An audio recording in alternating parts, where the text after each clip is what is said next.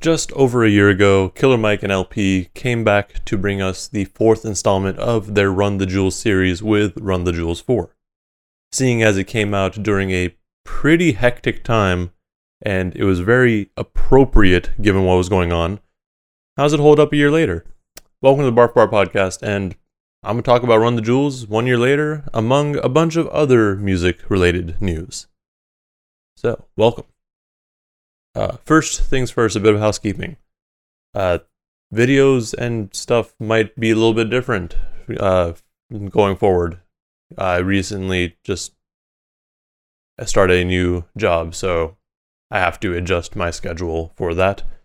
I mentioned on Twitter yesterday, I think it was, that reviews may end up being less scripted, which really just means that I'm going to be taking notes instead of writing out a whole script, which my reviews end up being anywhere between 8 to 20 pages of writing. So that's going to be more than likely toned down, because that's the thing that takes me the most amount of time.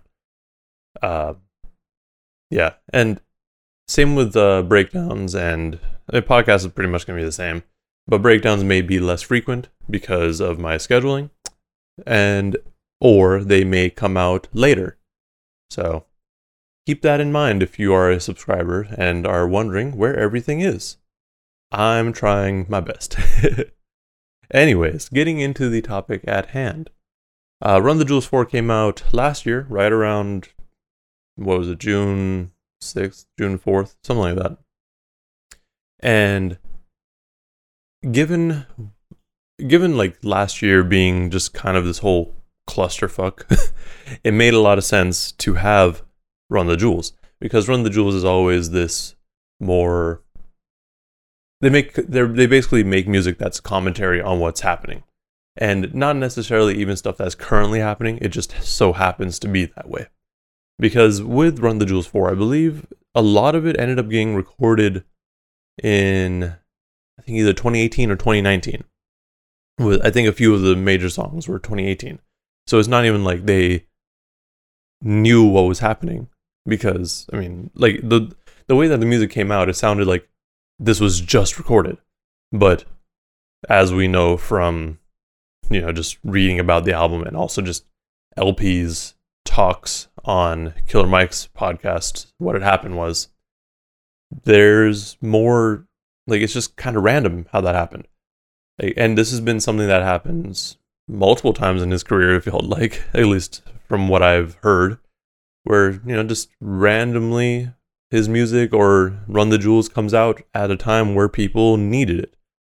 So that's wild. Now, with Run the Jewels, I don't think it even made my top 10 of last year, and that was not because it's a bad album. It is a really dope album, because, Killer Mike and LP are both really dope rappers, and LP is an amazing producer. I think for me, it's just generally not the music that I listen to, like, on an extended basis. Like, Run the Jewels, like, outside of their content, tend to be more aggressive and, I guess, abrasive for most listening situations, at least for me. Like, a lot of times I don't want to be listening to, like, heavy hitting sounds like that, because that's another thing with LP's production. It's a little bit more eclectic. Like, it's not necessarily like normal, I guess, and it can be little all over the place at times, although, I mean, there is still very much a structure to it. It's just like everything else. Like, it's not for everyone. I understand and appreciate its place, because, like I said, there's a lot of commentary on what's just going on in general. Like, one of the songs, Walking in the Snow, yeah, like, it's, like, that song was insane to me, because, like, as I said, this happened in June of last year, just about a month after George Floyd was murdered. And with the lines in Walking in the Snow, like, one of Killer Mike's lines going, "Until my voice goes from a shriek to a whisper, I can't breathe." Like, that was incredibly relevant, even though this song I think was written, like this one was actually written in 2018. Like, because yeah, what he was saying is it was referencing the death of Eric Garner, not George Floyd, because like I said, this wasn't recorded like that day. Like, it's just, it's insane to think like these issues that have been going on for years can still be echoed today, and like these songs are still very relevant. But you know, there's that and like just a bunch of other songs where it's like just commentary, and then there's also songs where they're kind of talking about themselves. And I know I mentioned, I think in my review, that it was probably my favorite Run the Jewels album, even though I haven't really returned back to it. I don't know that that still holds, again, because I haven't listened to it or the other Run the Jewels albums in a while. But looking back now, I would still say Run the Jewels 1 is my favorite. But that also might just be because it's more my sound. Like, it's a little bit more toned down, and I guess it's weird because Killer Mike was mostly rapping on that one, but I do like LP's rapping more often. But regardless, it is still a really dope album, and if you like it, great. I know it was on a lot of people's top 10 lists, and actually now I'm concerned. What did I actually not have it on there? I think I had it on. I definitely didn't have my mid-year. I like how I have an intro for the top 10 last year, but not my actual list there. Let's see if I can find it. But you know, it was dope. Like, it's, yeah, I can't find it. Yeah, I mean, it's good. It just, you know, it's not something that I've personally returned to very frequently. And yeah, like I said, there's a lot of the things that they said that are still going to be relevant for years, I'm sure. Because even though we're trying to make all these changes in society and have this sort of reform happen, it's not something that can change overnight, unfortunately, because there's way too much pushback. So, well, with all that negativity aside, let's move on. So, in random bits of news this week, yeah, like, so there's a few things I just like saw and people were talking about, but there was really no information, so there's going to be a few of these things. So first, it was reported that Mariah Carey leaves, or like quit her Roc Nation management deal after an explosive meeting with Jay-Z. I don't know what that means. And no one else knows what that means. That's literally all the information that we have. And the sources are a source, or trust me, bro. So, whatever that actually means. I mean, sure. I mean, there's always a possibility that an artist is going to be upset at management. Like, I don't blame them. Like, that's kind of not the norm. I don't want it to be the norm, but that is kind of how things have been. I did imagine that Roc Nation would be a little bit more, I guess, open and just for the artist, but maybe not. It could also just be something else entirely, so I'm not going to dwell on that for too long. Another bit of random news, which I don't think was even really necessary to talk about, but people kept bringing it up. But a couple weeks ago, or I guess it was last week or the week before, LeBron's The Shop show came back on HBO. And for the first episode, he had Jay-Z among other guests. And during that, I guess, episode, Jay-Z revealed that he finally learned how to swim after the birth of his daughter, Blue. And, I mean, to me, it just kind of made sense. Like, I mean, why would you not? Because, so his whole thing is like, what if she falls in the pool and I can't save her? that's a legitimate concern, and I understand that. It's just weird that everyone is talking about it like that. Like, I feel like that's something that most fathers and people who have others that they have to, like, I guess, take care of and worry about, think about. Like, if I had a child, that would be a concern. Like, I would want to be able to do that. So I don't think it's anything out of the ordinary. I think maybe it's just that everyone's like, oh, Jay-Z's a real person too, like me. I have those same feelings. Like, I don't know. I just thought it was weird that people were talking about it like it was something insane. Also, one of the posts or comments I saw related to this was like, oh yeah, I could totally see Jay buying a house with a pool, then he not knowing how to swim, and him walking around the pool going, you crazy for this one, Jay? Some shit like that. It was just people messing around. In other random bits of news that don't have a whole lot of information, Megan Thee Stallion released a trailer a couple of days ago on Twitter, basically saying Tina Snow is back. And right as I was actually pulling up all this information, I saw someone connect the dots and making a comparison to Dragon Ball Z. So in Dragon Ball Z, when Goku goes to Namek, like, he has to go and heal for a bit, and he has like a mask on, like, and he's in basically a tube to recover. And that whole teaser, the Tina Snow teaser, was basically emulating that. So I thought that was cool. Because, like, she had the mask on, she was in the tube, and like there was like a whole display saying, like, looking at the levels, looking as they're going up to 100.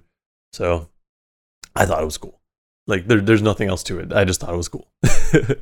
But I'm not too familiar with her whole Tina Snow persona or alter ego. But I do know that a lot of people do like that alter ego. So I'm excited for y'all. Whatever y'all get from this, it'll be dope. And I mean, I'll probably check it out anyway. Like, even like, so people like Megan Thee Stallion and DaBaby, I don't really care for in terms of their music, but I'll still check them out because they're popular. Like, I don't actually stick around and listen to their music beyond the first couple listens. Like, it doesn't hold me as long, but I'll still check it out because I know a lot of people do like it. Couple more things to go through. So, Vince Staples had an interview with W Magazine, and I haven't actually heard of that magazine until this interview. But in this very short interview, which was really interestingly titled, or like had a subtitle, which kind of alluded to him having 2 projects and a Netflix show, but they didn't even talk about the Netflix show, and it was like 4 questions. So I don't know if it was just they cut it down a lot or whatever. Reading it was really strange to me. But regardless, what we got from this interview is that he has 2 albums coming. The first, well, I don't know what order they'll actually end up dropping in.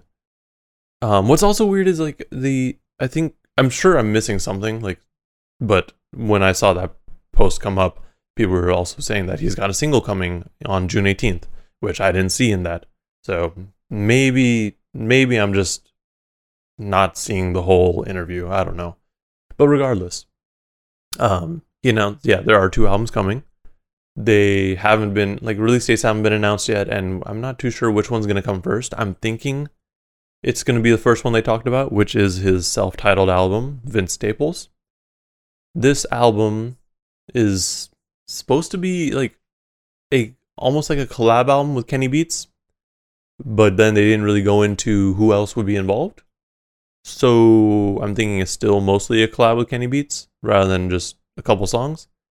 The whole recording process was apparently, pretty typical for a Kenny Beats collab, I feel. Like, where they just busted out a bunch of songs and they're like, oh shit, we have an album. like an album's worth of songs. Because I'm pretty sure that's exactly what happened with Denzel and Kenny Beats when they dropped Unlocked. Like, they just were in the studio together and recorded a bunch of songs that all kind of worked together. So like, album, sure. So I'm excited for that. We'll see how that goes. The other album that was mentioned was Ramona Park Broke My Heart. And we didn't really get a whole lot of information about that one, but according to Vince, the title for this was just because, and this is the quote, "It just sounds nice. I don't think it makes sense to be too heavy-handed with certain things. Music is so subjective. So with that, it was just a part of my thought process at the time. What symbolism can I throw in here that can be taken as a direct thing? What does this mean? What does it sound like? It's all based on personal taste." So he didn't really go too into really what the album's going to be about and what the sound's going to be. But what I imagine is it's going to be, all the songs are going to make sense in the album itself. Like, whenever we actually get it, it's all going to flow well, and it's going to have some sort of underlying theme to it, and just an overarching like concept maybe. But again, we'll just have to wait and see, because we don't have an actual release date for either of these unless I'm just not looking in the right places.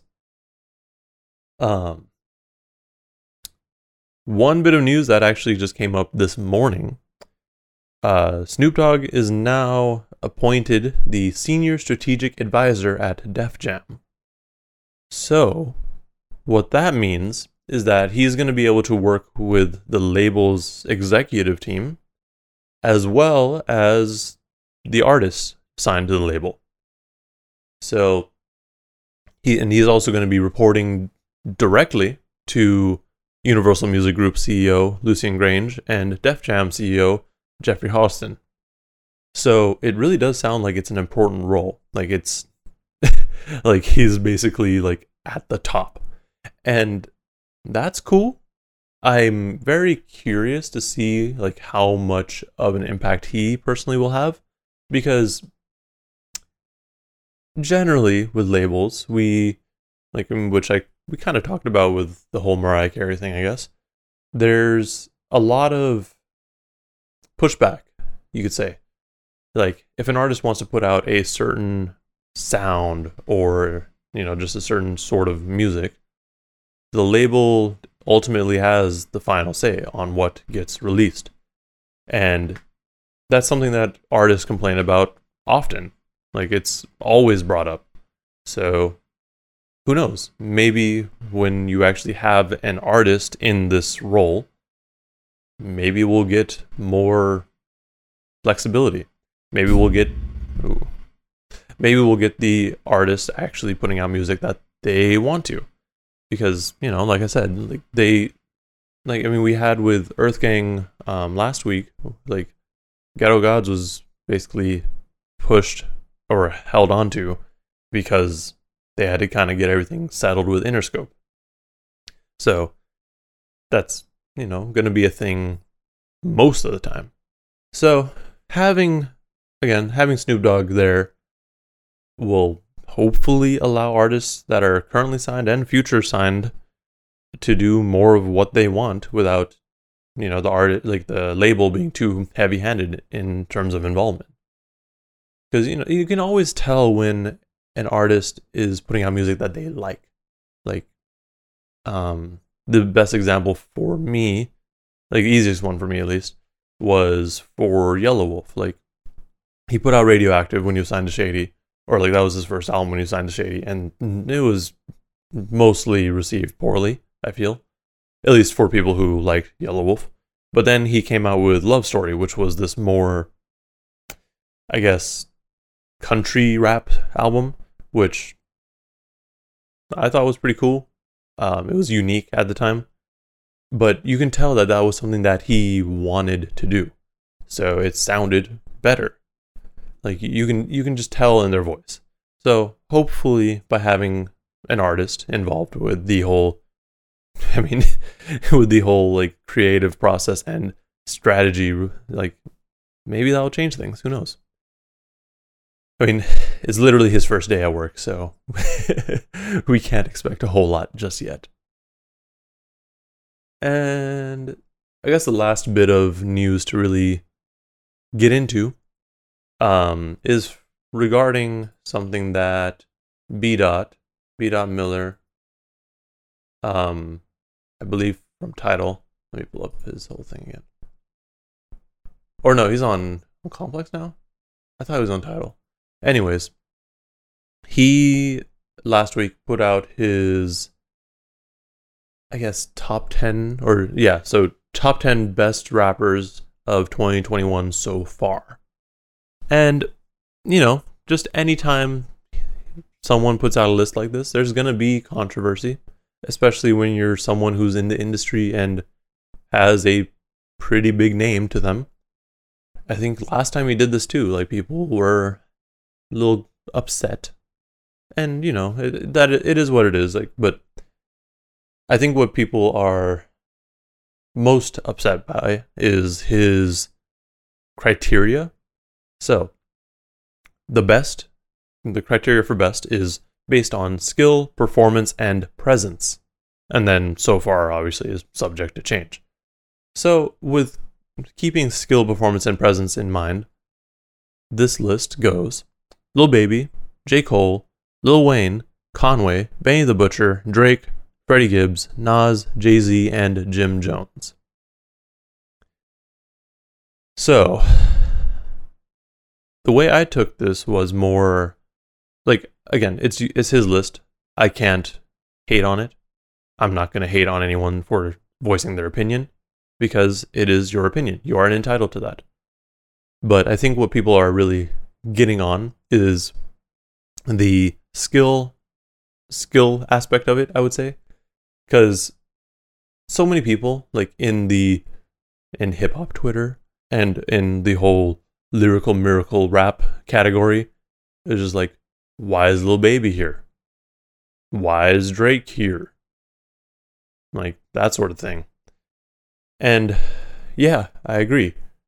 In terms of lyrical ability, there are plenty of rappers that aren't on this list that probably could be higher up, especially given it's for 2021 so far. There are many of them out there. I'm not going to list any of them right now because I know someone's going to be upset. But for me, I think it's more that he was going into some aspects kind of overtook it. So with Lil Baby, performance and presence is probably what overtook the skill aspect for him. Because, skill is also very vague. Are you talking about skill in terms of how well can you write a song? Or how lyrical and how technical your lyrics are? There's a lot of variables to that. So I think a lot of people took skill to be lyrical ability and technical skill. I think it's just a broad term. So for Lil Baby, he can make dope songs. He has good features. He has a lot of performance presence. His performances are usually pretty good, at least well received. I don't be looking for Lil Baby like that. I'm just going off of what I hear. So there's that. J. Cole makes a lot of sense too because he just dropped an album and it got so much attention. I forgot how much it sold, but I think it sold nearly 300,000 in the first week, which isn't something that most artists can do these days. So clearly, having Lil Wayne is an interesting choice. I feel because he hasn't released an album this year or really any singles that I'm aware of, but he has hopped on some features, which the ones that I've heard have been okay. They've been solid. They haven't been anything mind-blowing, but they have been solid. So it's kind of weird to see him here again because there's very little to work with. Why is he here? Yeah, I don't get it. It's almost like he could have just gone through his list of favorite rappers and he's oh wait, this year. Having Conway and Benny the Butcher makes total sense. because they just be killing everything they do. I mean, that I don't need to say any more. Like, if you're listening to this, or if you're listening to this podcast, or if you're subscribed at all, like, you know where Conway and Benny stand. Like, it's pretty obvious. Having Drake is an interesting choice, and I think that's like his presence. Like, he's only there because of his what was it, his Billboard award, maybe. Like, I think that's the main reason he's there, and also like all the hype that he's building for Certified Lover Boy. So like, he might not have released many songs or much music or features, but he's in the public eye very heavily, like even without music. Freddie Gibbs, again, interesting choice because all he's really done is release a couple singles and hopped on features. I guess same camp as Conway and Benny then, though, because like Conway released his EP, actually no, he dropped the EP and the album, so he has a lot more work out right now. But Conway and Benny also hop on a lot of features and they kill almost every feature, similar to Freddie Gibbs. Having Nas and Jay-Z makes sense because of their 2 collab songs that have dropped this year. As well as just Nas is pretty solid. Like, his other feature on DMX's album was dope. So, cool. I get that. Jim Jones, I haven't listened to the album that he did with Harry Fraud, but I heard it was really dope. So, I'm agreeing with that. But it's so interesting to have Jim Jones on this list, who probably should be higher up if you're like. That's why I get so confused with this criteria. Like, why? Like, you have all these popular artists, and then you throw Jim Jones in here, who isn't as popular nowadays, but he's still really dope. So, it's just weird. And then all we really got to go through now is music releases that happened last week. There was a lot of music that dropped, and not a lot that I listened to. I'm not even gonna lie. I just didn't get a chance to. So Raheem DeVaughn and Apollo Brown dropped Lovesick. From what I've heard, it's pretty solid. I guess people are complaining that Apollo Brown just kind of sticks to his same sound for every project, which I guess now I can't unhear it, but I'm sure it's still good. It's supposed to be more R&B though, so I don't know how long I'll stick with it. Peter Rosenberg, where is he? He's a DJ essentially, a radio DJ, but I forget like his actual like his station. But regardless, he dropped essentially a collab album titled Real Late. Just features a bunch of artists. Let me see if I can pull up that list. Yeah, it has Westside Gunn, Method Man, Raekwon, Ghostface, Flea Lord, Stove God Cooks, Rock Marciano, Ransom, Styles P, Crime Apple, and way more. Smoke DZA dropped the Hustlers catalog. Smoke DZA is always just an enjoyable listen. I haven't checked this one out, like I said, but I'm sure it's dope, or at least really solid. Mind Design dropped Rare Pleasure. I know a lot of people were looking forward to that, and a lot of people really do enjoy that. Lloyd Banks dropped The Course of the Inevitable, and that was the album that I was really spending time with since it released, and that's the one I'm planning to drop a review for this week, so subscribe if you want to see that. I still need to give it a few more listens before I can form a proper opinion, so I mean, reviews usually drop Wednesday, but this album, from what I've been reading, like online, because like just the mixing is off apparently, and I haven't really like paid too much attention to the mixing yet, because really only place I've listened to it is in my car and on this speaker, so you don't really get the best sound quality off of. I mean, I don't drive the nicest car, like with the nicest system in it, and this is just a speaker, and I usually listen to it at low volume. So when I actually listen to it on these guys, I'll have a better opinion. But it was dope. I mean, I liked it. It's a little long, longer than most albums that I've reviewed recently. Like it's just over an hour long, but that's not a huge deal. We got a lot of dope features on it. Freddie Gibbs, Rock Marciano, Ransom, Benny, just Styles P, a bunch of people. So it was pretty dope. We also got Rome Streets and Ankle John dropping Genesis 127. I heard it was dope. Again, that was one of those releases that came out earlier in the week, which I probably should have just checked out before, but it is what it is. And then just today, Ransom dropped 7. I still need to check that one out, but it's a 7-track EP, and the track that he did with Royce, I forgot the title. It might have been Greed. That one was really dope. So if that's anything to go off of, I'm sure the rest of the project is really solid. Okay, well, I think that about wraps up all the topics that I had in store for this week.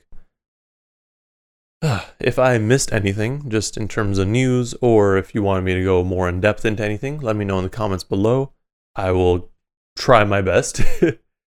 Also, if you want to see more podcasts and just general hip-hop related content, make sure you subscribe and hit that like button.